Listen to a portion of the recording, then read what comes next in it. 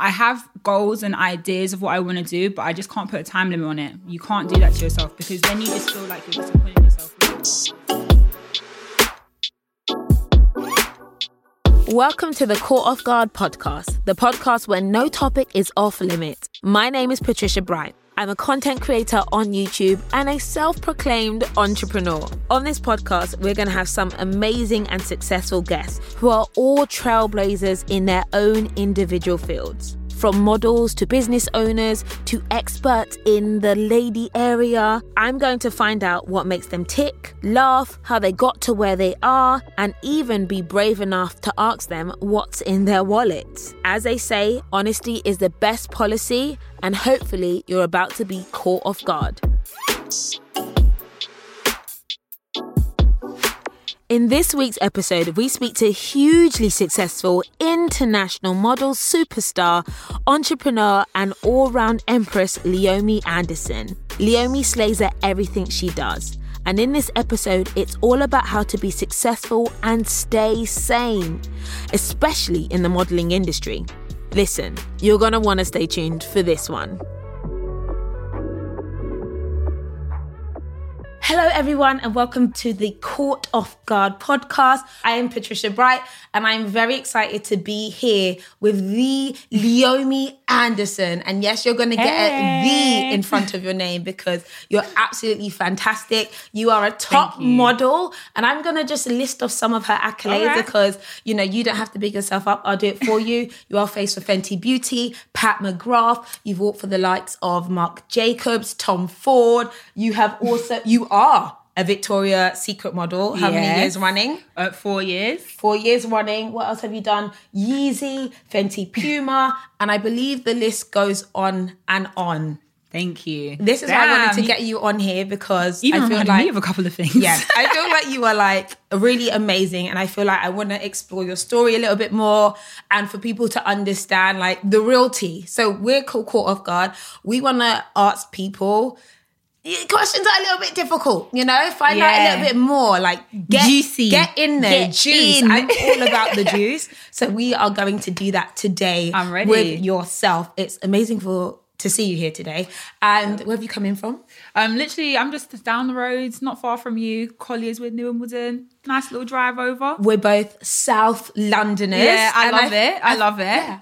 We never knew each other growing up. No, but I feel like the vibes were there though. As soon as someone says South, you're like, yes. There's a connection. I feel like Londoners have this thing where they're like, which bit are you from? North, South, East, West? And you're kind of dismissive. Yeah, when I you're am. Like, oh. Like, when I hear North, crickets. Disappear. I'm the same. Right, let's get into it. You also have your own brand. Yes, I do. We're going to get into this some more. So I also really care about like female entrepreneurship and how people hustle, make money. We're going to talk about what's in your wallet. I will. Let's get into it. And I feel like it's really exciting I want to hear more about LAP and everything you're doing there.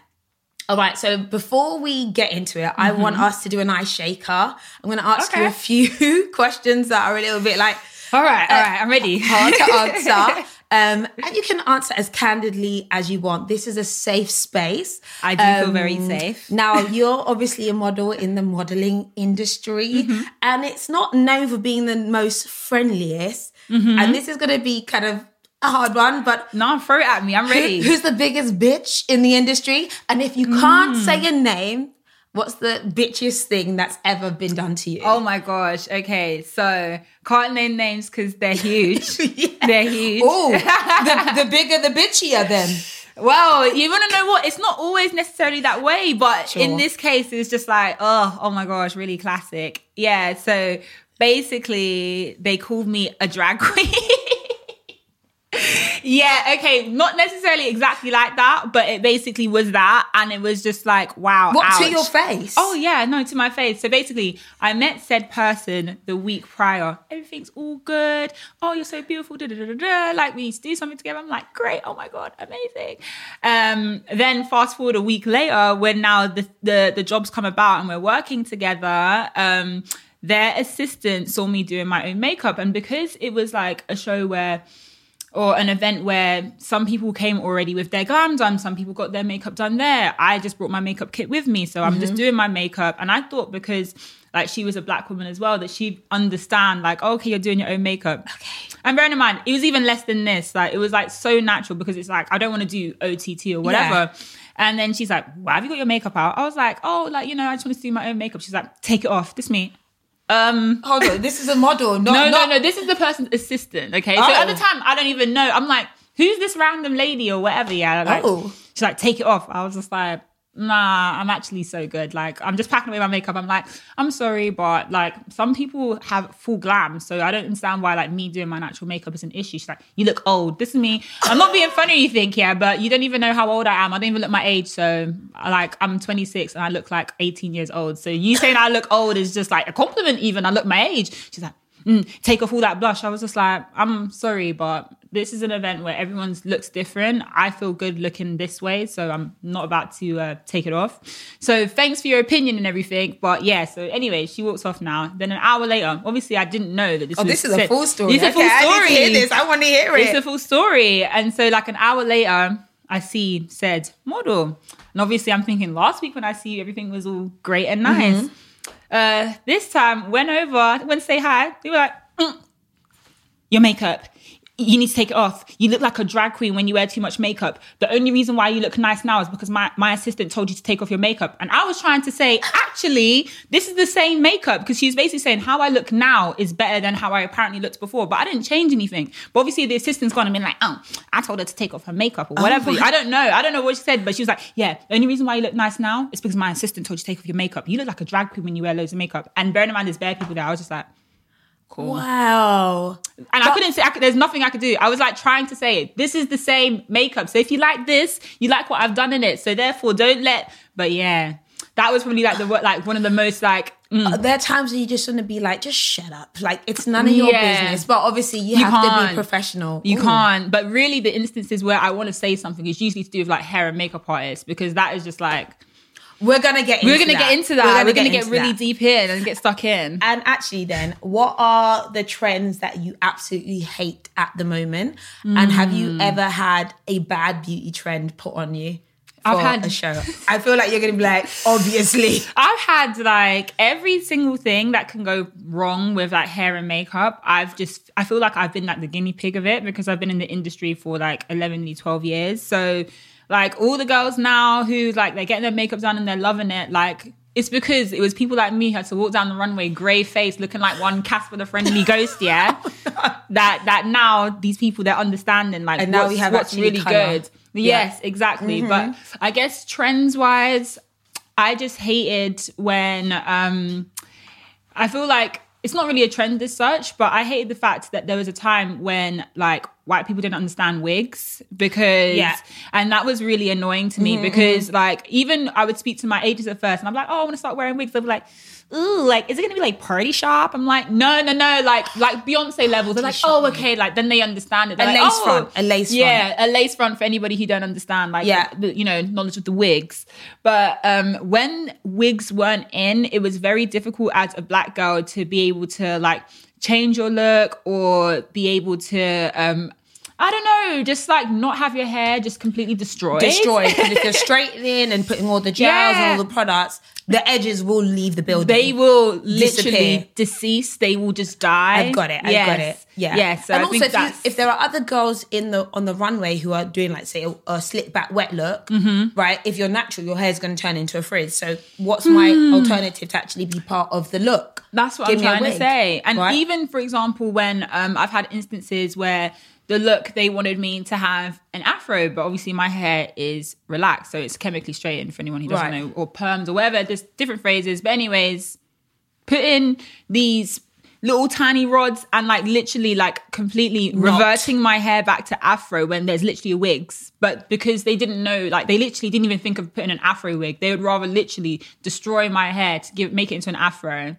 They're just making hard work. Yeah, basically. So do you ever bring like a bag of wigs? I actually bring wigs on vacation with me. Oh, yes. Like it's that deep where I'm like, you know what? We need 4 different wigs because I'm going to be 4 different ladies. I love. Okay. But you want to know what? For work, it's so difficult when it comes to wigs, because I can bring it, but then who's about to lay it?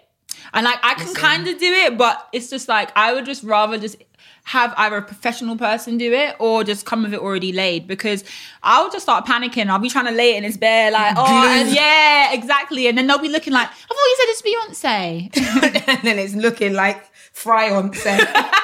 Okay, I want to talk a little bit about you a bit more. Let's get into like the foundations and the base. And for anyone who doesn't know, you've been modeling since you were 14. 14 is when you were scouted. Signed, yes, exactly. And signed. Yeah. Signed and scouted at 14. But again, you can't really model like full time until you're like 16. Yeah, because you're literally a kid. Like, I'm sure there's some trade laws around whether you can actually work. Yeah, we just slide past those. No, I'm joking. Right, No, okay. I'm joking. We don't. Illegal activity. No, honestly, my mum was really good about that because she didn't want me to miss any school for work. So I didn't really have to do too much. So I'd shoot on the weekends or maybe like a half day here, there. But it was nothing like crazy until I was 17 years old and I went to New York for Fashion Week. Okay. How did you get scouted? What's the story? Okay, so I was coming home from school, had red hair, blue mascara, thought I was there, cool. Yeah, I was just not very fashion. Yeah, I weren't fashion. I was just there like, just living my best life, cool. At 14 with red hair and blue mascara. Yeah, I thought I was lit, but I just must have looked like a complete car crash. But it is what it is. I managed to get signed somehow. And this guy came up to me and he was like, hey, have you ever considered doing modeling? And I'm not going to lie, I just thought stranger danger, pedophile or something. So I just ran away. I literally just got onto a random bus, the 93. Doesn't even take me home. I was just like, I don't want this guy. Yeah, I was just like, ugh. Because I was just like, that's just weird. And so many people used to come up to me and say it, but I just used to think, you're just saying it because I'm tall and skinny. Like, oh, you know when you see like a tall boy, it's like, oh, he should do basketball or something. I was just like, cool, tall girl, model, haha, whatever. Yeah. And then, so were you tall at 14? I've been basically the same height, yeah. Wow. Yeah. Okay. Since you want to know what my sizes on my card have barely changed. Like the height, I've always been 5'10" and a half. So, okay. And the thing is, I didn't even think I was that tall. And now I'm realizing I must look like a freak at 14. At 14, yeah. 5'10", you know. Wow. Yeah. 0.5. Okay, 0.5. We need that 0.5. Yeah. And then the next day he came back and I was like, oh my God, definitely strange danger. He's like, no. Like, give this card. He came back? Yeah. To find you? Yeah, to find me. Yeah, literally. Bus stop. I bet he saw like dollars in his eyes. Yeah, like, I think so. Ding, ding, ding. And you want to know what? No, and I love him. I still speak to him now as well. But like, his persistence made me think like, maybe this is actually something real. Okay. But then I still never called though. For like 3-4 months, I never went in. I was just like, I'm just going to finish school first. Because I'm only 14, so I was like, maybe when I'm 16. I just put the thing on the fridge, like, maybe when I'm 16. Wow. But yeah, then a few months later, somebody else from the same agency came up to me and I was like, okay, this is a sign. Let me just go in. Fake Gucci belt, quiff in tow, Primark shorts, vest, Pratt and tights. I was there like, hi guys. Like, wow. So 3 times you were scouted. That's not just like a one-off. Clearly, there was something that agents saw in you to be like, right, we want you. And I do say this thing that with models, and I know this might sound weird, but they're like genetically weird or genetically different. And there's obviously something that makes them look a certain way. The stature, the bone structure, facial, something. There's like, you're just going to be a model because of the way you look. And I've seen like, so many like Asian models and they don't look like their average population. Exactly, they look like an anomaly. Exactly. So I get when someone sees someone and they're like, you look like this anomaly. Something in a the little nicest bit different. way. No, I get it though. I get Not it. in a This is horrible something way. that's different that catches somebody's eye, like whatever it may be. Because I've been seeing some models and I'm just like, so yeah, I've done that so many times. I've literally gone like, what is this? Why is your skin porcelain? I don't understand. No, I'm literally confused. though. No, literally. There isn't a pore. What is this? I've seen like one guy, male model, he looks like literally like he's made out of marble. Yeah. And I'm just like, but like really though, like he looks mad stiff too, but I'm just like, your face? I get it. I get it. Right? I get everything that's going on. I totally get it. Amazing. So you got scouted when you were 14, but you didn't start doing any work till you were 16. Yeah, like the little jobs that I was doing, it's not anything like big. And like they were trying to prepare me for Fashion Week as well. So I would what do age? like, I guess the first time that I traveled by myself was when I was 15. And I went to Germany for 3 days to do like some little German fashion show because they were like, oh, just so you can like get the feel of like doing runway and stuff. Oh, the way I couldn't walk, boy, I probably ruined that show. But then my agents were like, it's okay because at least if you just do it there and it's just like, it was like a small like student fashion week type thing there. Okay. But they were like, just to prepare you and get you used to the environment. Yeah. Oh, I probably just ruined that whole thing. But oh well. Did you go to Germany by yourself at 15? Yeah.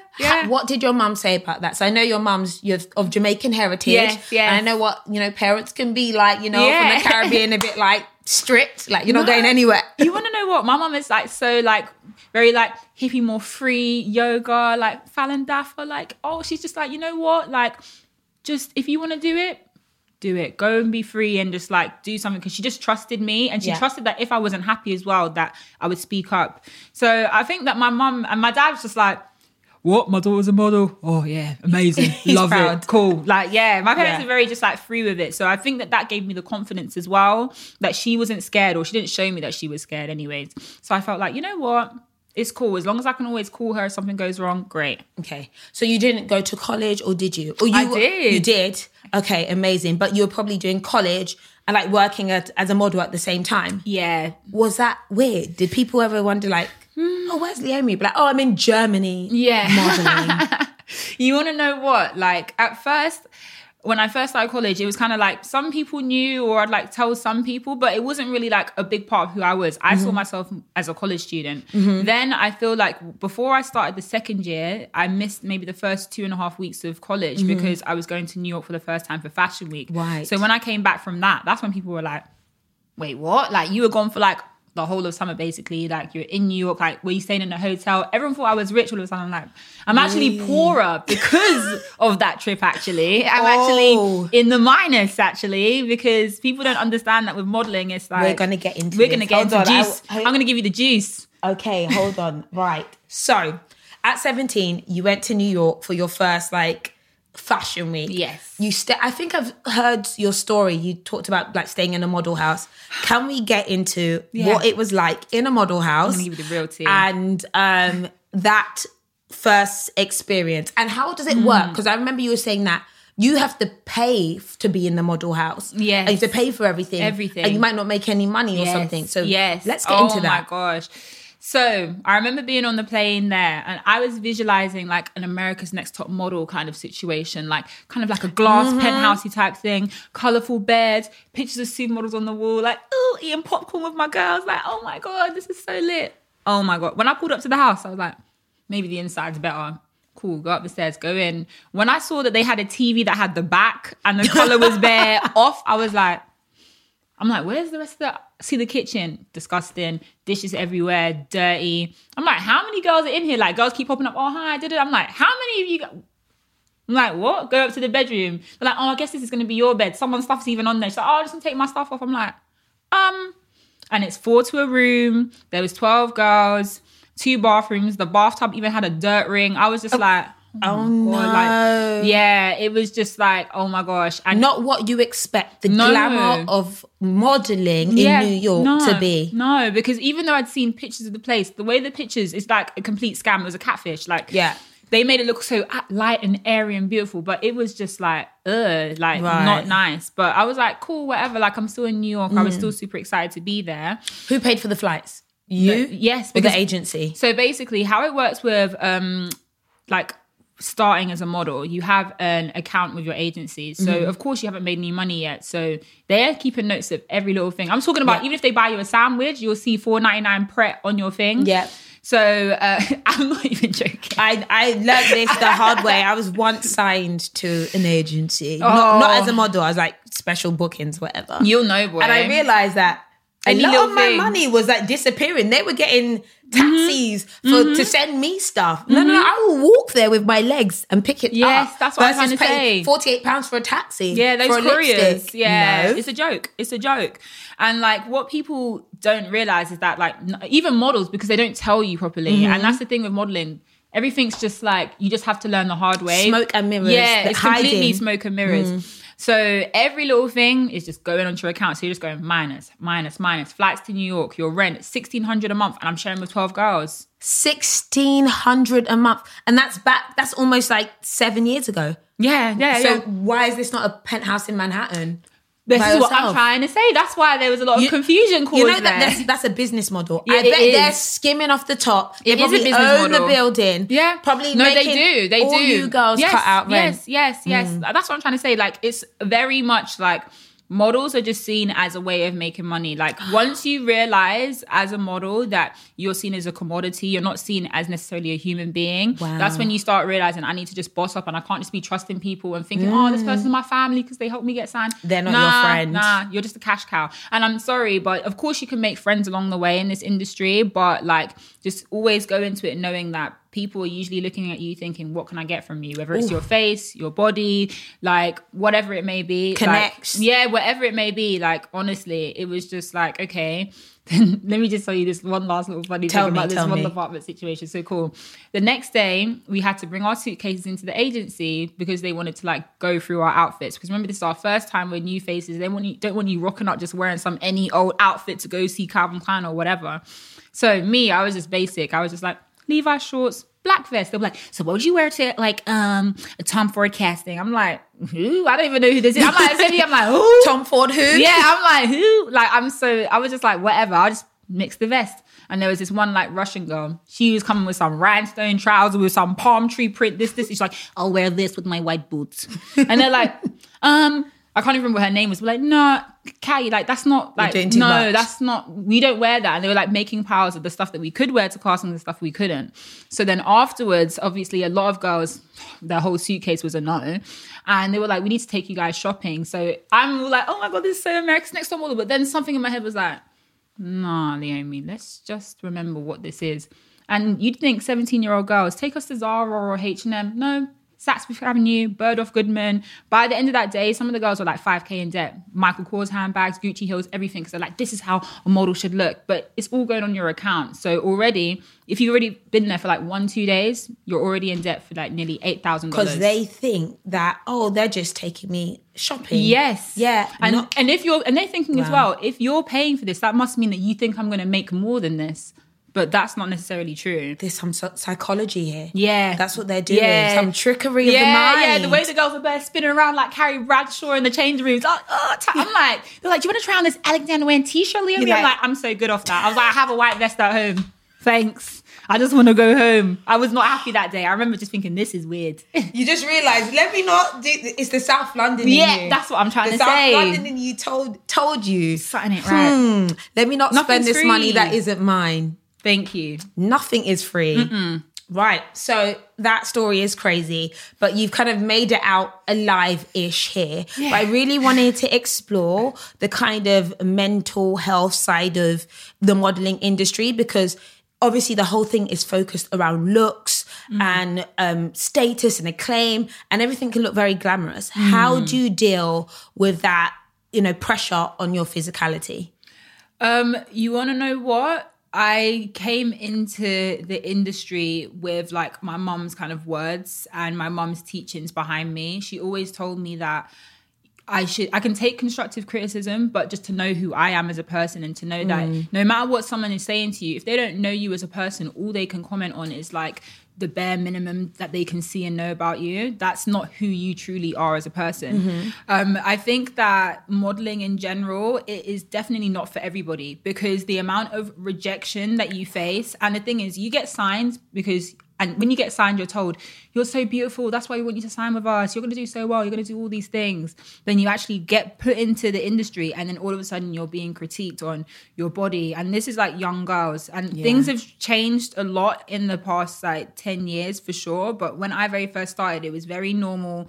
Like, do your measurements, get told, yeah, you need to lose weight. Oh, I can see in your face that you've gained weight. Like, I went on holiday to Turkey when I'm like 17. I came back, they were like, we can see that you gained a little bit of weight. And I was skinny, like I was still super skinny. Can you imagine that pressure? Yeah, but it was just normal, like, you got a little bit of holiday weight. And I'm like, oh my God, I'm like literally so skinny. Like, my thighs barely even touched. I'm bare like in pictures. Like, no, like it's not good. It was not good.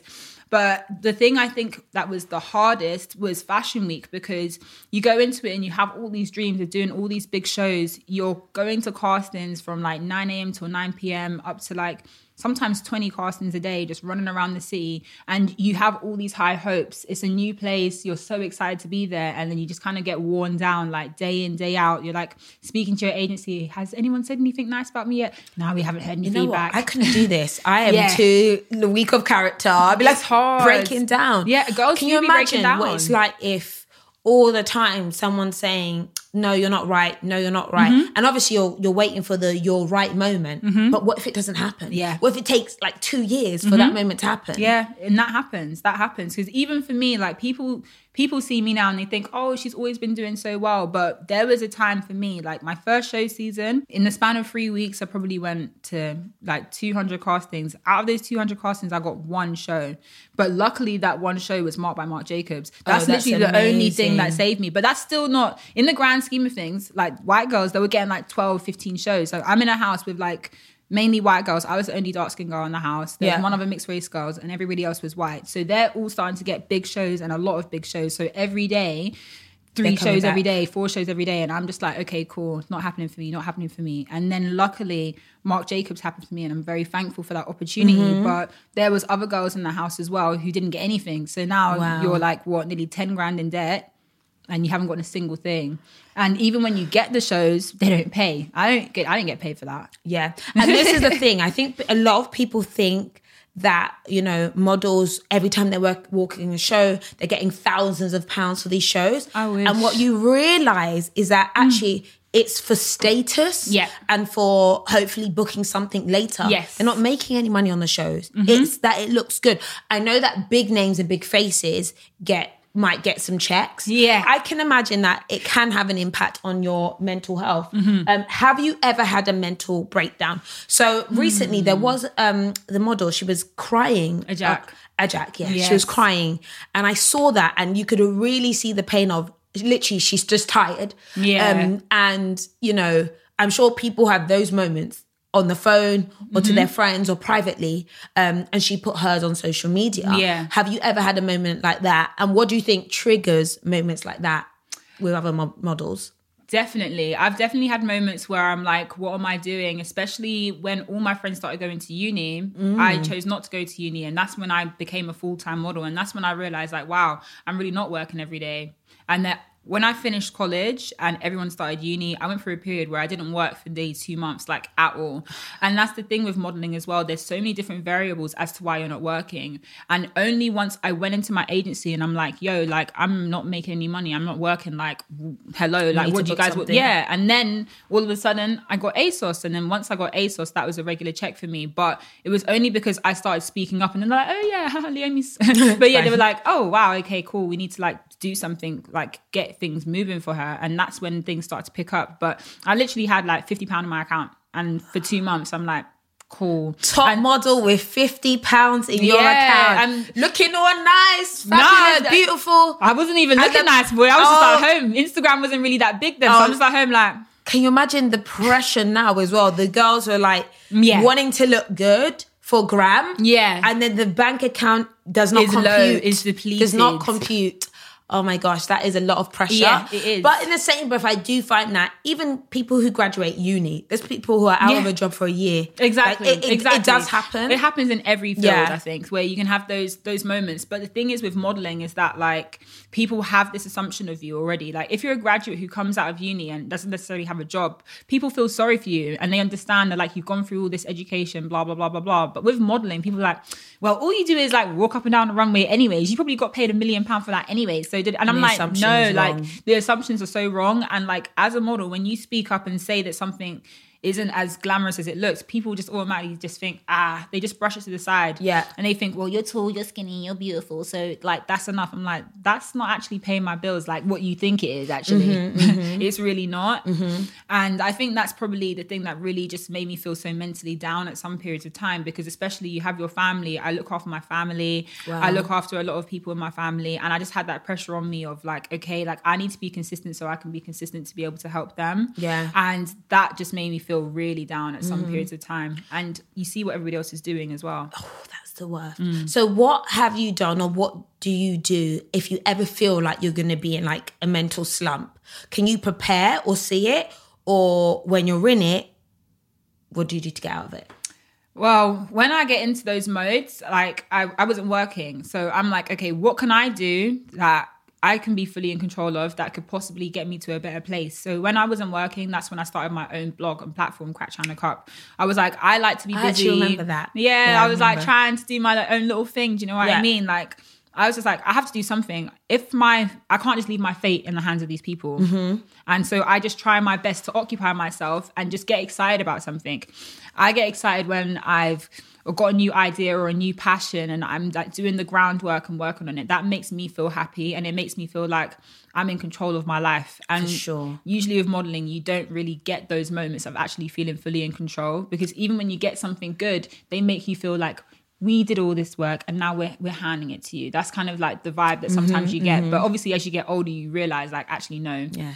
I think what's really important when it comes to mental health is that element of control. Yeah. And actually you can do something about it. And I think even as a freelancer running my own business, that kind of thing of like, what's going to happen with a client? Is it going to happen? Is it not going to happen? I even recently just had to shut certain things down because I was like, you know what? You guys are messing my time. You're messing with my mind. I'm not going to do this. I need to take my control back. Good. And usually when you're like proactive about where you want to go, it makes a huge difference in how you feel. And at least if you're doing something, it's better than doing nothing. Exactly. I'm presuming. Because imagine just sitting down for like 2 or 3 months, like waiting. Literally waiting for the phone to ring, and you just feel stupid. You feel stupid. Yeah. You feel like, wow, like I could have just gone to uni and been busy. My friends are having so much fun. Yeah. And then I was like, Leomie, that's not the path that you wanted for yourself. Remember that. And remember that you chose this path because it's what you wanted to do, not because they told you not to go to uni. You decided for yourself. So when you have this free time, let's just do something that's productive, something that makes you feel good about yourself. And that's when I started my blog. And then, ASOS came, so I was doing that. And then things just started feeling a little bit more like, okay, I know why I've decided to do this now. So are you into self-care? Do you have any self-care moments? And what does that look like? Well, my self-care moments really just look like me scrolling, looking for vintage stuff. So shopping. Yeah, shopping is my self-care. Well. Yeah, I love shopping so much. Obviously, I love getting pedicures as well. Like those little like, I guess, beauty things I do love. But I feel like my self-care is really just like, I love just looking for my future stuff. So making a Pinterest board of like how I want my house to look, or making a mood board of how I want the next lap collection to look. Like, even though it's work kind of, but it makes me feel excited and happy. And it's like focusing on something that's super positive and just makes me feel excited. That's self-care. I don't really like just like sitting somewhere. Let's talk about social media as well and the impact on mental health. Obviously, you're very, very vocal, and I feel like it's amazing to see how vocal you've become. Furthermore, I haven't mentioned this, and I really want to mention this. Me and Leomie, I'm going to try and see if I can find these clips. We met when you were 17. Yes, I watched on YouTube back in the day. I'm talking about like 7-8 years ago. Literally. I was doing something with like Galaxy chocolate. Yeah. It was really random. It was like Galaxy chocolate. And they were like, oh, we want you to meet this model and let's go do an interview. So I met Leomie then. And like I interviewed you when you were so young. I'm sure I still have the video. I had no clue what I was doing. I had never interviewed anyone before. But it was nice. It was actually really nice. It was really nice. And it's so nice to see our glow up. Oh, yeah. We've definitely glowed up, boy. It's such a journey. And obviously you were just this young girl who was just trying to make it. And I think you were very early then.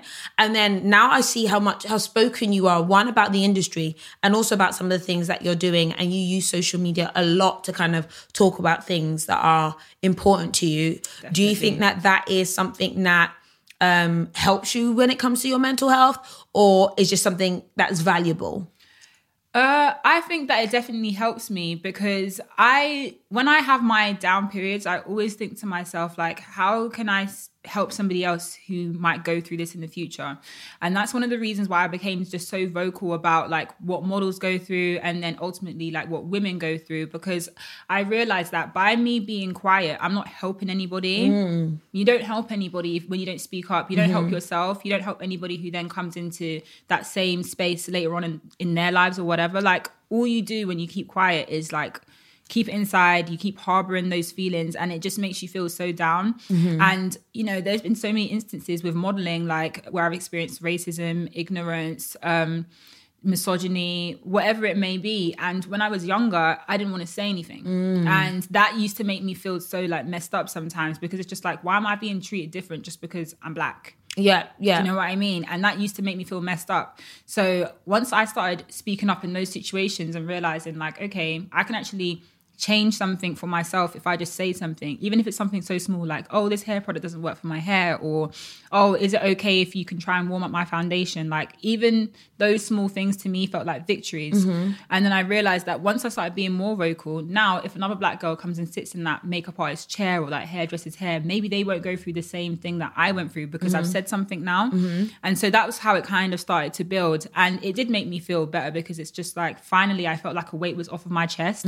Your skin color shouldn't feel like a burden. And not that it felt like a burden, but I was very aware that I am different to this girl. And it's literally because my skin is different.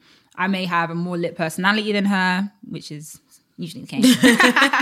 I may be more like what the client wants personality-wise, but the difference is she's white, I'm black. She's going to get paid more. She's going to be better looked after than me. So if they're not going to look after me, I need to look after myself. And so did you find that speaking on social media about that has brought a change? I really feel like the whole industry has gone upside down.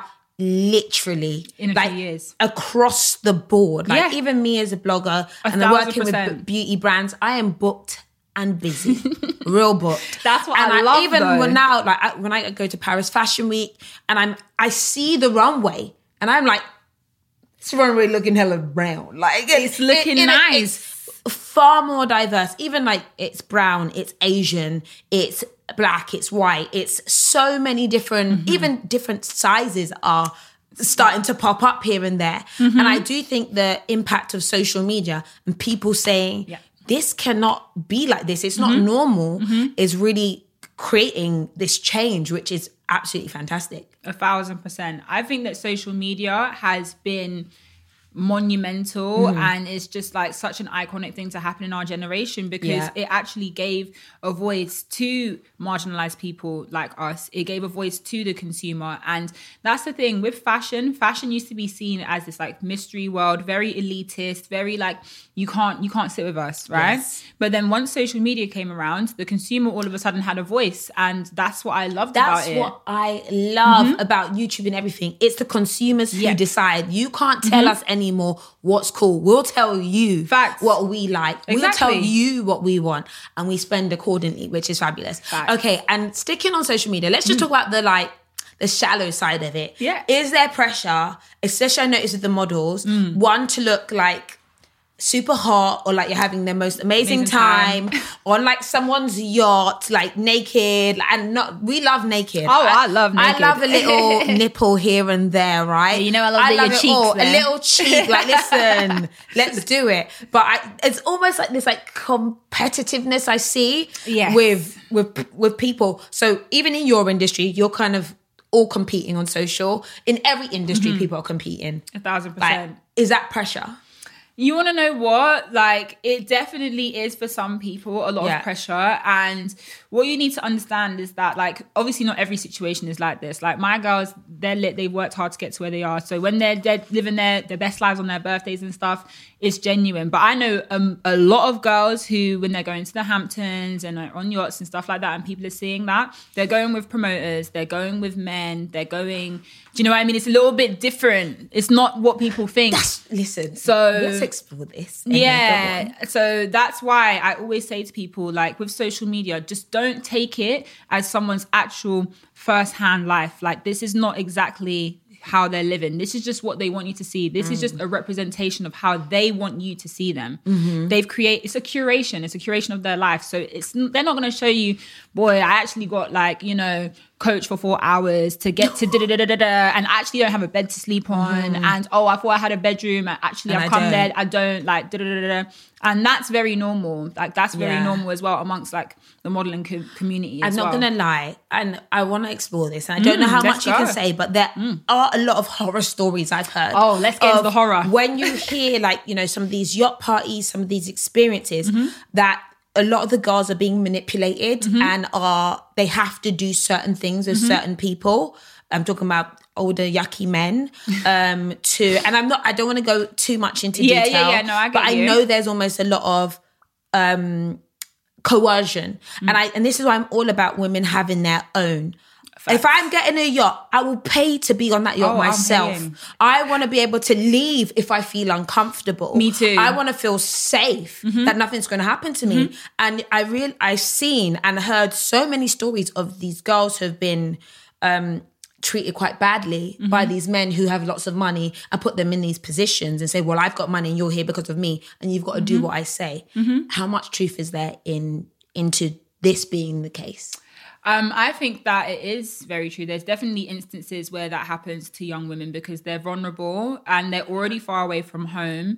I think that what people need to understand about modeling as well is that like it's not just a job, it's a whole lifestyle and it's very hard for people to keep up. And I think it starts from small things. So there's girls who will come to America, they don't want to have to live in a model apartment or they sometimes feel it's too expensive and they can't afford to live there. So promoters sometimes have model apartments too, but to even live there, you have to go out partying 4 times a week. So if you're already in that situation, you're sending money back home, you don't want to have to pay rent, now you're living with a promoter. If he starts doing all these trips and whatnot, showing you a lifestyle, you just falling head over heels into it. You're already living with him for free. And now you're going on these trips and stuff. So then if he starts introducing you to like people who don't have good intentions, you feel pressure because it's like, okay, I'm already living with this guy and now he's introducing me to somebody else he's putting me in a very awkward situation. Like, how do I deal with that? And for some girls, it's just easier to just get sucked in and you get messed up. And it happens. Control is so important. Like being aware of what's going on and being prepped and having your own, I think is essential. It is essential. And I'm presuming that if they don't have enough money, sometimes they've got to have a side hustle. And that side hustle might be waiting tables, but you don't really want to be waiting tables. Some will do it or doing some delivery or do some Uber driving. Or sometimes you have to hook up. Because I know there's a lot of this going on. Yeah. And you know what? I'm all for getting your coin to be... Get your coin. Get your coin, but be happy and safe. Be happy and safe. That's it. That's the thing. Happy and safe. If you're going to be a sugar babe, be a good one, high level and safe, and get good coin. Be with a nice sugar daddy, not some glucose granddad who's there just flipping polluting your life, giving you diabetes and all that. Granddad. Yes. With wrinkles. Ill. Because it happens, boy. It does. And it is quite scary. And actually, let's explore this a little bit more because I feel like there's obviously, you're seeing now the models who are well connected. They're from rich families. Their family's already famous. We're not going to say names. We already know we are. And then there's the models who... You know, we know of the Kate Mosses and the Naomis who came from literally ground up from yourselves. And there's so many of like these Russian girls who've been picked from obscurity from some random village. And they're trying to send money home. They're everyone's just trying to make a living. And then if you are that, you've come from that. And then you're almost up against these girls that have everything. Is it very difficult? And does it cause tension in the industry? Yes, for sure. And it must lower rates as well. Yes, there's so many things that lower rates, man. Like, we'll get into that too. But in regards to like, let's just call them like the it girls, like, or like the new girls who are coming up, who obviously come from like families that are already well known. When they first started coming around in the industry, for sure, it caused a lot of tension.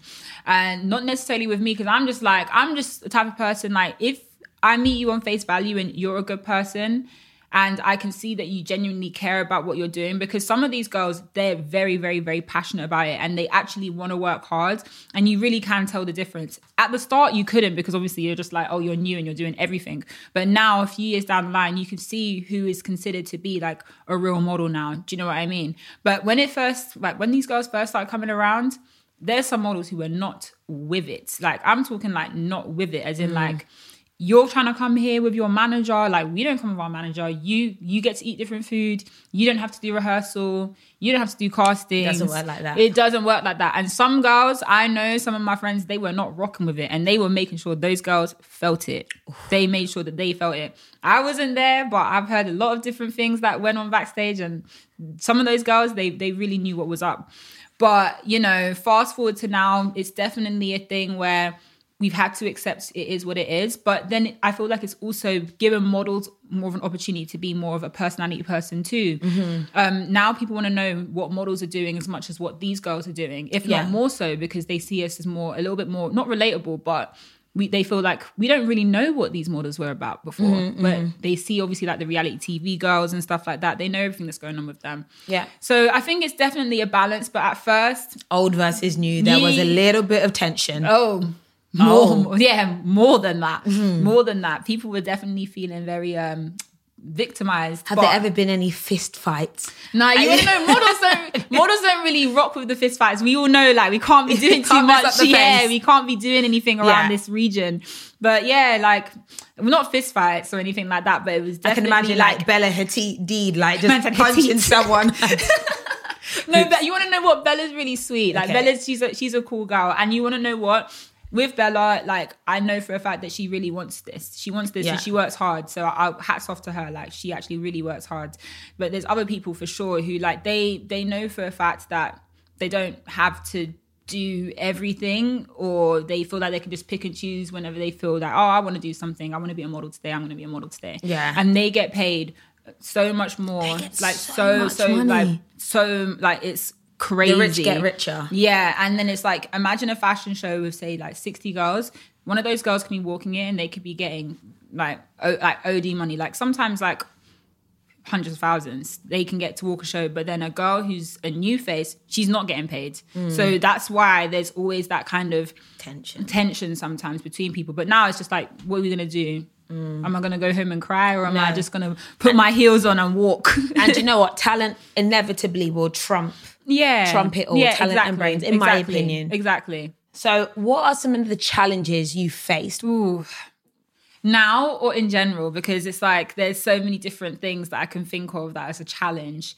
Because generally speaking with modeling, I think the biggest challenge now is how to stand out in an industry where every single day there is a new face and there's a new model.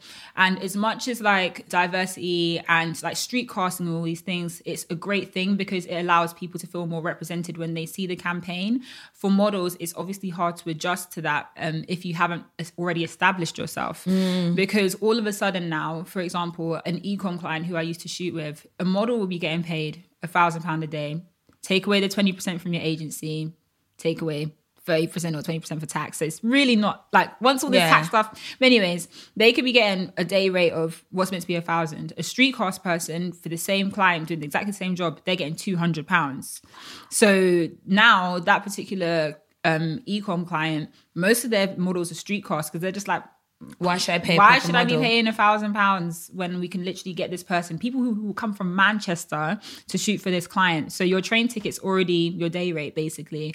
I think there's a place where some people are just happy to be there. Like, I can say I'm doing it, of course, rather than seeing it as an actual business model. Like, as the model see it, this is my job. I've been doing it for 7 years. I need to be paid at my appropriate rate. Where someone will just be like, this is amazing. Yeah. But I think that's what, an industry with so much pull, especially for young people, is going to have. I wanted to actually touch on the diversity thing, because I feel like now, like, melanin is popping, brown skin, brown skin girl, we love it. Do you feel like there's an element of it that's a bit too trendy? And if it's a trend that's here, is it a trend that will go? And is there any way to kind of claim back control and make it less of a hot commodity? Yeah. Right now, for sure, it is a trend. As you said yourself, you're booked and busy. I feel like before, when I used to speak up, before it was a trend, like even my agency would be scared. Like, oh, Leomie, like keep it cute. Like, don't say anything. Don't say too much. Like, they were worried that it was going to have an adverse effect on me. But I feel like I started speaking kind of just at the right time and just before it became like, oh, we actually want to know what's going on. But yeah, it's definitely a trend right now. And I think the way that we can keep it, it's the consumer. Like, I want people to understand, like, supporting Black models and models of other ethnicities is very important. Follow them on social media. Get them the same engagement that these other girls are getting. That's really important because that's what people are going off of. So I know it sounds something so small and stupid, but like, say for example, liking a Black model's photo on Instagram and commenting and showing support, that means that when clients are looking, they're seeing, okay, she's getting X amount of comments and she's getting X amount of engagement. That's cool. She's getting the same engagement as this girl right here. Like, so it makes you it makes you, it just gives you a little bit of weight and leverage. This is what I say in every industry. It's about like, genuine people support. As a whole, like it's okay to look at people who don't look like you. Yeah. It's okay to support these other people. Yeah. We're all human. We all kind of have red blood underneath, and open your eyes to a world that's a little bit different. And I think that the more that people connect with people outside of themselves, the better we all do. 1,000%. We all do. And like, if you like seeing somebody who might not necessarily represent you, but might represent your friend or someone in your family, whether it be age, size, race, whatever, like support them as well, because it really does help. Because right now, the way that the industry is going, I don't think nobody really knows what's happening. No one really understands like what is meaningful, what's a trend, what's going to stay. But for diversity, and especially being a Black model, I feel like the way that we can keep it like popping, keep seeing these Black faces on the runway is by supporting each other, by doing stuff like this, by speaking out and just supporting one another. Like, it's honestly the only thing that's going to make sure that all these brands who are run by like older white men, usually, it's the only thing that's going to make them realize that these people here to stay. Because right now they're like, it's hot right now. We can go on Twitter and be like, y'all want our chicken sandwiches, and Hot girl summer, hashtag. Yeah, you can go and do all of that. But it's like the way that it's going to stay is by us supporting each other, and that also involves spending. And I think as well, like consumerism in the right places where you put your money is very, very important. Okay, now you're popping. Let's be very honest about that. You're at the Dior events. You travel all over the world. You are on the yachts, right? You do have the lifestyle. How do you stay grounded? Oh, mate, here's the funniest thing. Like, I'll go to these events. When I'm coming home, I'm going to link up with my friends the same way that I used to when I was just driving my little Mini Cooper, the same way that I used to before I even had a car, before any of this. I go and link my friends, I link my family. My life hasn't changed. Like, my life outside of modeling hasn't changed at all. I'm still living at home when I'm in London. Yes, in New York, I have my really cute like apartment and stuff like that. But I always know that where I'm the happiest is when I'm with people that I love. And I don't really... I enjoy the industry and these events and stuff is cool, but I know that it's fake. I know that it's not real. And so when I go to these events and I'm doing all this stuff and I'm posting pictures, like I want people to understand that I'm not it's my life. It's part of my life, yes, but it's not me as a person. This is just something that I have to do in order to keep relevant, to have content, to meet the right people, yes, but it's not me. Yeah, exactly. Whereas for some people, it really is them. Like, they get upset if they're not invited to these events. They feel like FOMO. Even my industry as well. Yeah, of course. People be emotional, like, why didn't I get to stay in the nice hotel room, and complaining, like, why am I not on this trip? Like, it's really not that deep. Yeah, it's not that deep. Like, and obviously, in some instances, especially, like, I see it a lot in the beauty community as well, that, like, sometimes it is that deep, because you're like, why am I the only person that's not invited when everybody else looks a certain way? Yeah. Yes, but with modeling, I'm like, bro, like these events and stuff like that, like they happen all the time now. It's not even the same as how it used to be, where it was like less and it actually meant more. Like, okay, if I'm going to go to a dinner with Dior or whatever, it's because I want to build a relationship with them. Yeah. Like, now there's so many different events and stuff that it's just like, you have to, if you want to make something happen for yourself, you can't just go to the event. You need to actually put yourself out there even more. It's like more work that has to go behind it. Sure. So I just want people to understand that, there's the glitz, the glamour, but like, you need to stay grounded, or else actually all this glitz and glamour, one day it's just going to fade away and you're going to realize I didn't do anything with this. Okay. So I was reading somewhere that you used visualization to secure your Victoria's Secret job. And I'm so into like The Secret and thinking about what you want and being positive, and that actually you can achieve what you put your mind to. Tell me a little bit more about that and how you think that actually worked. So when I first got Victoria's Secret, some people might know this, some people won't, but it was actually the third audition that I actually got the job. And the first 2 times when I went in, I wanted it so badly. And even though, like, looks-wise, I looked the same pretty much each year that I went in.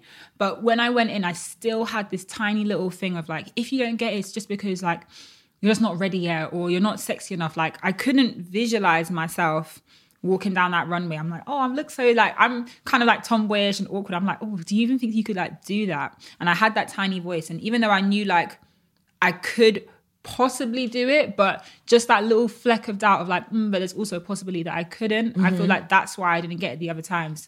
The third time, when I went to bed, I would literally like close my eyes and see myself walking down the runway. That's when I got my first weave as well. I was like, no, these people need to see it for themselves. Because one thing I will say as well, as a black model, however you go in, I feel like that's how they see you. Whereas with a white girl, she can go in with a shaved head and they can visualize putting a wig on her and like, or bleaching her hair or doing this and that. But with a black girl, I feel like they just judge you on just like however you look at that point in time.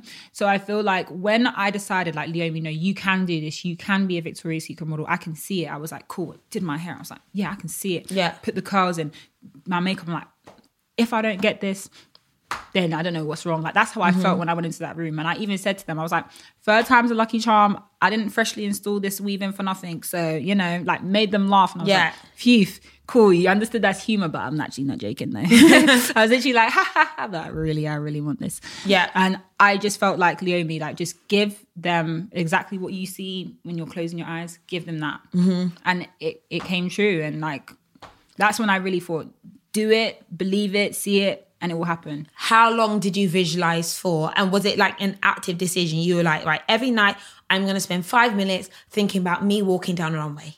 Was it something like that? No, it was it was just something that was in my thoughts all the time, like all the time. It wasn't like, okay, I'm going to dedicate 5 minutes. I know some people like to write things or make a mood board.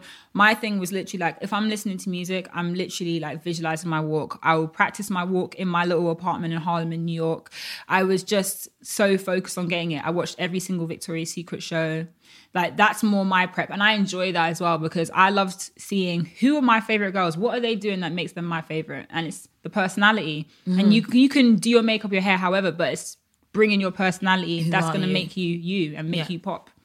Are you someone who sets goals for yourself? And do you find that you meet them? And if you don't, do you think there's a reason as to why? Yeah, I set goals for myself all the time. But one thing that I had to change was putting a time limit on my goals. When I was, earlier on in my modeling career, I'd say stuff like, oh, I want to shoot like Vogue within 1 year. If I don't shoot it within 1 year, that means like I'm not getting to where I'm going because I was looking at other people's journeys and being like, okay, she's done this show. Off the back of that show, she's now done this campaign and blah, blah, blah, blah, blah. So I tried to plan my career like that. So I'd be like, okay, I want to shoot this many editorials, or I want to get a beauty contract by this time. And like, even now I haven't got a beauty contract. But when I was younger, that was one of the things like every year I'd say, I really want to get this beauty contract. And it wasn't happening for me. But then I realized, Leomie, do you want a beauty contract or do you want to get to a point where you're financially stable and you just think that a beauty contract is the way that's going to happen? So once I just got out of my head, like you can have an idea and a vision of what you want to do, but you're never going to know the journey or you're never going to know what's going to come about to make it materialize. I never thought I was going to get a Victoria's Secret contract. Let me tell you, like, even though I'd walked for them 4 years in a row, I had zero idea that there was any possibility of me becoming an angel. Like, when I looked at all those girls, I'm like, they're just so amazing. They're so beautiful. Like, I just don't think that I'm that girl. Even though I'd walked the show, I still had that feeling. Yeah, because only a select few are actually angels. Yeah, at the moment, there's, how many of us are there? Maybe like 16 of us. Okay. And like the last time they got a new angel was 6 years ago or 7 years ago, I think. Yeah. So it's just crazy to me. But I got the contract, but it wasn't the beauty contract, but it gave me the exact thing that I wanted, that feeling. Which was stability. The stability, exactly. So now I have goals and ideas of what I want to do, but I just can't put a time limit on it. You can't do that to yourself because then you just feel like you're disappointing yourself when you're not. You're still making progress. It's just not as Speedy Gonzalez as somebody else. You're in your own lane. So stop looking at what other people are doing and how quickly they've achieved things. Do you think that people looking at what other people do can impact their health, their mental health, and how they feel about their own achievement, especially in a world with social media? Oh, 1,000,000%. And we like talk about it all the time on LAP because I think that social media, it puts out so many different messages. It puts out messages about how you're meant to look, the lifestyle you're meant to live, the people you're meant to be around, the brands that you're meant to be wearing, everything. Like, everything can be dictated by social media depending on who you follow and how much you decide that you want to ingest or invest in that lifestyle. And I think that it impacts mental health so much, because it makes people feel inadequate. It makes people feel like, oh my gosh, Kylie Jenner, she's got XYZ, she's doing $1 billion brand. Yeah, this, that. And like, oh my God, her brand made this much in a year. So if her brand can make $1 billion, then my little brand should be making like at least 100,000 or 200,000 the first year. It's like, don't try and like compare apples to oranges, because everybody is a different fruit, okay? I always say comparison is the thief of joy. It is. You have to like stay in your own lane to kind of stay sane. Don't watch left, don't watch right. Your journey is yours. You can't, because everybody is unique. Everybody has their own journey and their own path. And who's to say that you're not going to get something even better than that person, but you might have to just go through way more shit to get there. And it might happen at a different time. Exactly. And I've seen this happen even a lot. Like there were times where I was like, I wasn't big, I wasn't popping. I was just doing what I was doing. And then I'd see all these people who are like the biggest, the most popular, they're at everything. And I would look at them and be like, oh my gosh, like look how amazing they're doing. I'm not doing as well. And how tables completely flip. Like this is why you have to respect everyone at every level. Oh my gosh, facts. Every level, because you do not know what can happen in 3 years. Every level. Treat everyone with the same level of accountability. And what I love is when you see the people who are up here and when they drop pew, all the way down, so it was, they forgot, they didn't know who you were. Now they're like, hey. No. That one is the worst. Treat everyone the same at every level. That's facts. Very true. Okay, so you've mentioned LAP a fair few times. Please explain what that is, because I don't think everyone knows. Yeah. If you don't know, you should know. That's right. So basically, LAP is my clothing brand and platform. LAP stands for Leomie Anderson, the project, the purpose. And it actually started because I wrote a post on my own personal blog, Crack China Cup, and it was basically about consent and the pressures that young girls are under to send nudes. And it just kind of went viral. I was like, what? Like, when I put it out there, I didn't know what to expect, but I didn't. Who was sending nudes? No, basically, one of my followers DM'd me and was like, Leomie, can you write about this? Because, like, I feel like so many girls are just like, they don't have something or someone just giving them the real on it. And I just basically explained to these girls, like, you're not a prude if you don't do something. Don't allow someone to pressure you into doing something that you don't feel comfortable with. And I have like young cousins and stuff. So I was like, I felt so happy to put something out there for them. And off of the back of that, I got to speak in an all-girls school. And when I spoke to the girls and asked them like, okay, so if a boy asked you to send nudes, like, who are you going to go to for advice? Because obviously don't send it straight away, like go and ask for advice. And they said, older sister, cousin, or a friend. But if they don't have a sister or a cousin, then who are you going to? And if your friend's already sending nudes, she'd be like, yeah, girl, join nudes. Me, join Team Titties. With your face in the shot as well. And then when it gets spread around. No. So that's actually what made me send nudes without your face in them. That is my advice. Like literally. Just do body. That's it, okay? But if you're underage, don't do send nudes. Just don't do it, period, okay? And so off the back of that, I realized that I wanted to do something for young women. I knew I wanted to create a space for young women online where they could just get the real. So anyone can write for LAP. You don't have to be a professional writer. And I feel like that niche just made it such an open and honest space for people to be able to talk about anything. And obviously I love fashion, I love clothing, I love designing, I just love the whole business of fashion. So I always knew I wanted to do something along that vein. So I started doing like t-shirts and collections that kind of highlighted women's issues. So I did the This Pussy Grabs Back hoodie that Rihanna then wore to Women's March. I remember when Rihanna wore that. Yeah, that I don't even understand. I was like, you hallelujah. had t-shirts as well. Yes, I had t-shirts. I bought the t-shirts when they came out. Yes, exactly, you did. And then it's really grown. So obviously you had the platform, which you do have the platform, which is the blog and the writing and the messaging, and then you have the clothing side to it as well. Yes, we love a little bit of entrepreneurship. I'm just trying. We've got Rihanna wearing hoodies. Yes, I was so happy. I don't think you understand. When people started like tweeting me this picture, I was like, oh my God. I was like, oh my gosh. It was even some blurry picture. I was like, yep. I posted the blurry one straight away. I'm like, yep, Rihanna's wearing my thing. And then when she posted on her page, I was like, oh my God, thank you. My prayers have been answered. Because I basically shot for Fenty in December and I just gave it to her then. Like, I brought it with me on set because I was like, this is like, I have to, like, what? Like, hold on, this is a line. Leomie was prepared. She was shooting with Rihanna and she came and said, here, Rihanna, I have something for you. She didn't come empty-handed. Nah. She brought the sauce. I brought the sauce. Remember, preparation.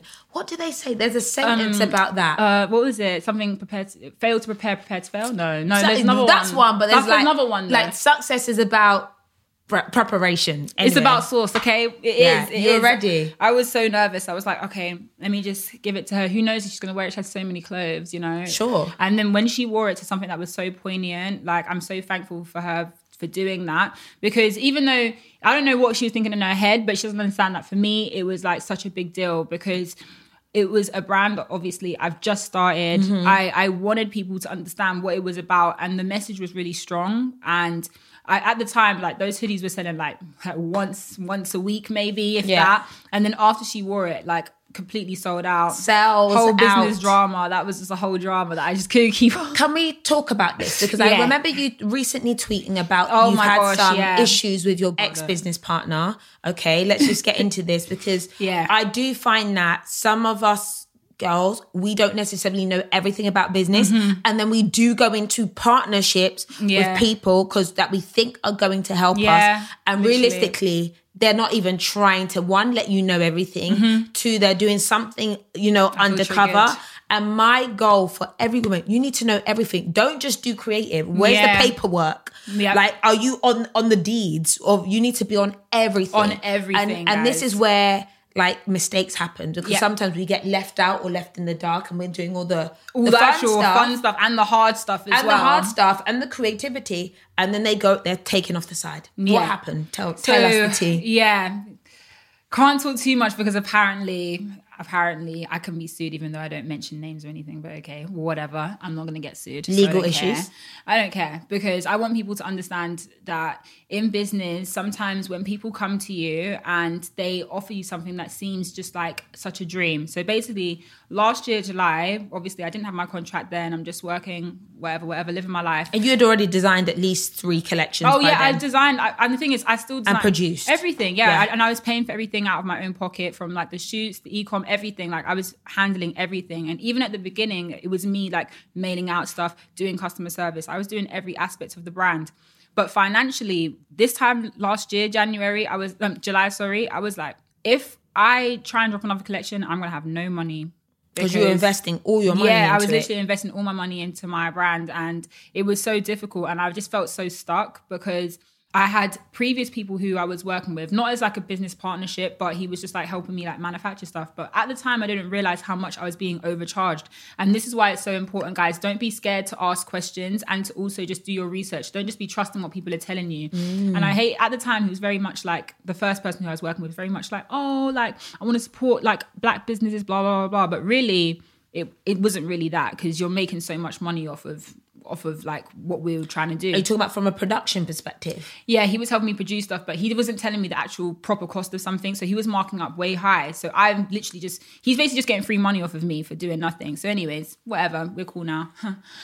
So when this guy came along, who now I have an issue with, everything, I was like so down, and I was like, how am I going to be able to keep up with everything? And again, the pressures of social media and stuff, my brand looked so good and it was doing so well, the blog was doing well, but like financially it was draining me. So when, because you have to fund things in the beginning to get them started. People don't know you have to invest, like really though, before you turn around like those big numbers. Exactly. Yeah. So when he came along, I felt like finally a situation where I'll have the business infrastructure, and that's what he was offering me. So like the business knowledge, helped me do a business plan, and obviously he was going to pay for things as well. But really, in the end, didn't really pay for that much in the grand scheme of things, but I was still doing all the work. He made me increase the numbers that I was ordering. He told me because he was going to get me buyer's meetings with all these different people. That didn't happen. So then we just ended up with such a big surplus of stock, because he's the one that pressured me to order more, make more, do more. But really... And didn't pay for it. No, he started paying for it. But then sometimes if he chose not to answer his phone or whatever, I was still paying for things, and I was still paying for all the marketing, all the shoots, all the Facebook ads, whatever. Like I was still paying for a majority of everything, and doing all the designs, and even paying like the graphics people who were helping me design my stuff. So really I was like, okay, you're paying for the product, but that's not even like the most costly thing. If you really think about it. It really is all this extra stuff that you have to do. And anyways, the relationship just kind of broke down from there. And when I spoke to him a few months ago and I explained to him, like, I don't feel that this is working out, blah, blah, blah, he seemed to be so understanding. He said, let's just give it like another 3 to 6 months. We did that. And when I've come to him as of like recently saying, you know, this isn't really working out, that's when now he's turned around and he's like, oh, well, I still have stake in this. But here's the thing. I'm so thankful. And God really like looked out for me on this one. I didn't sign anything with him. Good. I didn't give him access to the banking. And those two things are the things that really like, I'm so thankful for in this situation. And I appreciate everything that he's done for me. And we can't help sometimes that relationships just don't work out. So as much as it's been like such a negative situation for me and it's made me feel so down, like so anxious, I'm not angry at him anymore. It's just that I want to just move forward from it now. Yeah. But now it's been 2 months that I haven't had any of my stock because he won't release it back to me. So here's the thing, right?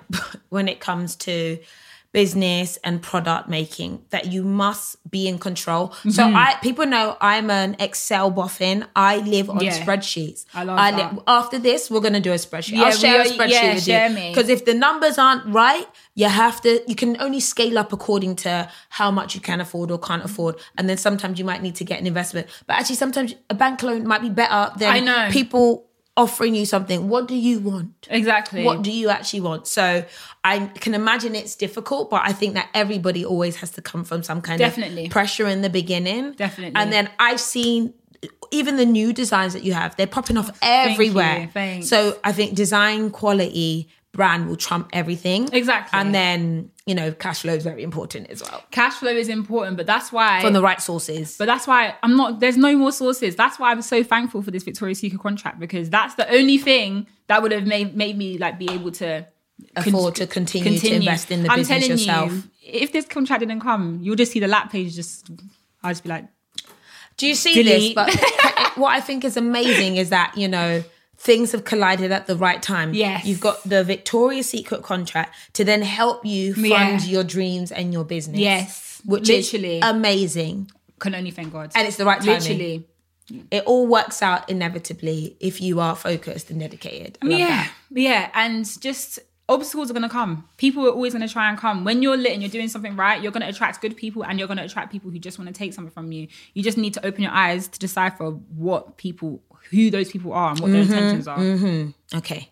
Right. We're going to do a drop and give me 20. Okay. So these are just some quick fire questions, just so we can find out a little bit more about you. Okay. So London or New York? London. Really? London, 1,000%. Yeah, New agree. York's full of weirdos and it smells a little bit too. And there's roaches, so no. And oops. Describe your life in one word. Insane. The first thing you do when you wake up is?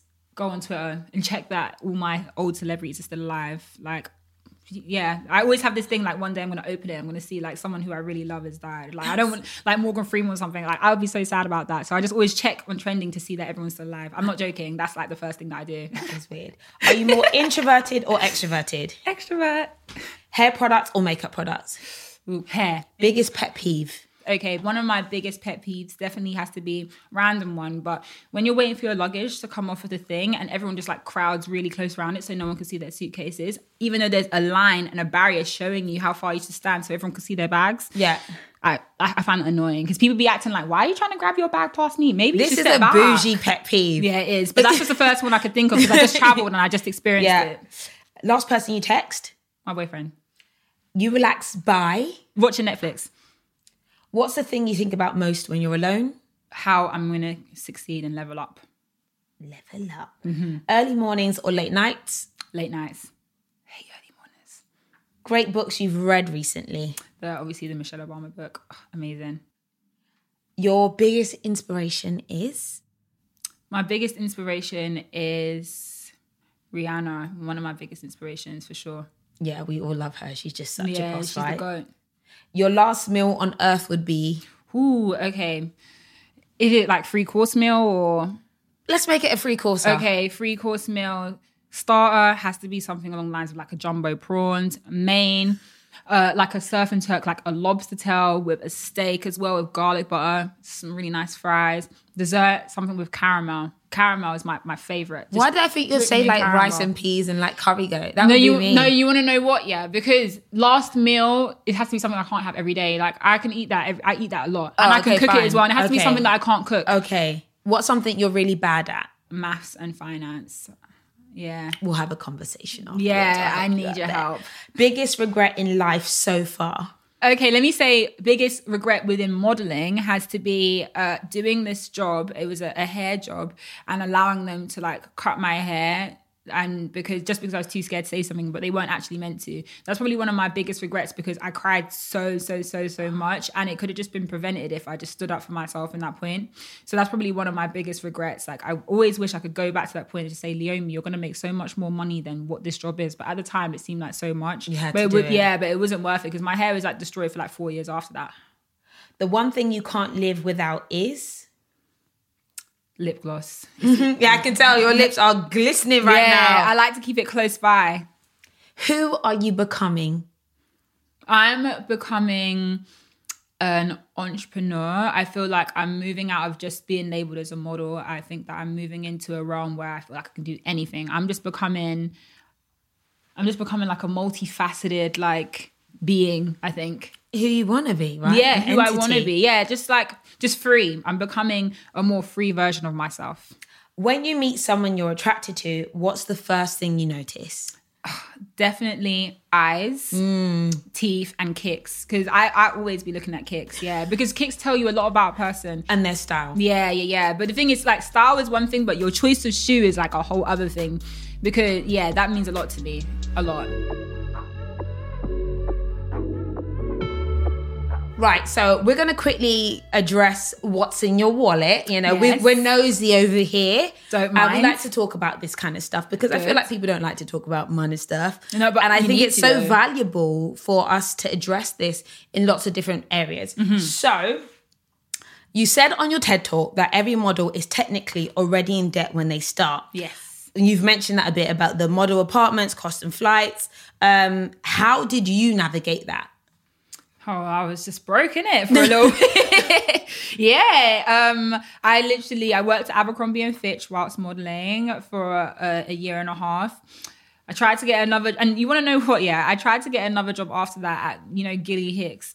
And when the woman said to me, oh yeah, why are you wearing your hair in a ponytail? You can only wear it down. I said, I can't get this job. Not gonna do this. Yeah, and literally that's the only reason why I completely stopped even having a second job, because I was just like, this is just too much rules. She was like, oh, your nails are too long, this, that. I'm like, that's Abercrombie wasn't like this, so don't try and apply these rules to me now, and you're the same partner brand. Like, no. And that's when I was just like, let me just go it on my own. Are you good or bad with money? Here's the thing. I'm actually quite good. I feel like you don't waste money.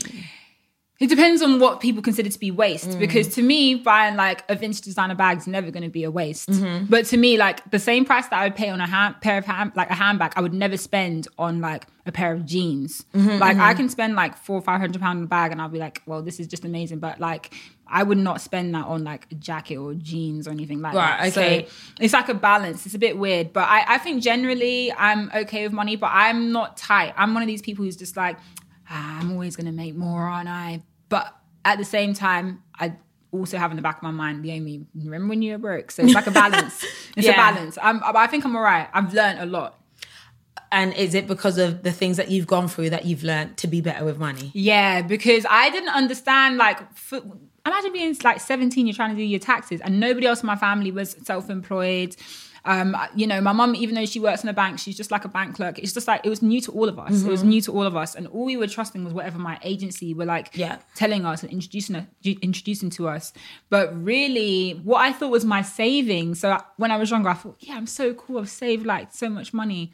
Then this tax bill came and I'm like, wait, this is even more than my savings. How did that work out? Instant debt. Yeah. I was douche. But you know every what? Single time. They don't teach this in school. They don't which teach is it. why I have my new channel and all this stuff, which is about talking about this stuff love. that no one wants to share. Mm-hmm. Okay. When and how did you first start saving properly? Or do you even save? Yeah, I save. That's the thing. When I get money, it's almost overwhelming. And the first thing I do is just I just put it away. Just act this is all you've got. Once you start trying to spend money beforehand, that's when things just go wrong. So I think that I am actually quite good with saving and appreciating the value of money. For example, I don't have access to any of my contract money. Amazing. I don't even know. My accountant has an account that she holds onto it, and I just do it like that. I don't even want that money to even exist in my life because I can be going crazy. I can really go crazy with it. So I think that I'm pretty good with saving now. And I started saving, I would say, I'm 26 now. I started properly saving when I was 21, but then decent time. But then what I thought was savings, I would then either put into my brand, or I decided I want to move to New York and I want to do these different things. Right, okay. So it was I feel like the past 5 years I've had I'm solidly started to save kind of. Yeah. But then started lapse. So then I used my savings to start my brand. Right, so okay. it was I was saving, but I was also trying to use it to do something else with myself. Mm-hmm. So yeah. Yeah. Well, there's definitely this theory about having your forever balance, something in there just to protect you in a rainy day. Mm-hmm. And then obviously I love the idea of investing into your ideas and what you want to do. Yeah. But we also need a balance to put food on the table. Yeah, exactly. Well. But my one was just put it on. Yeah, because here's the thing. As a model, people thought I was making so much money, but it was just I was just making good. I was making good money, but the lifestyle was expensive. And then trying to start a brand as well. It was that's why last July I was I felt really cool, Leomie. What are you really doing right now? I can imagine. I can imagine. So, how many different streams of incomes do you have? So you have LAP. You also have your modeling contracts. Do you have anything else? No, those are my two main streams of income right now.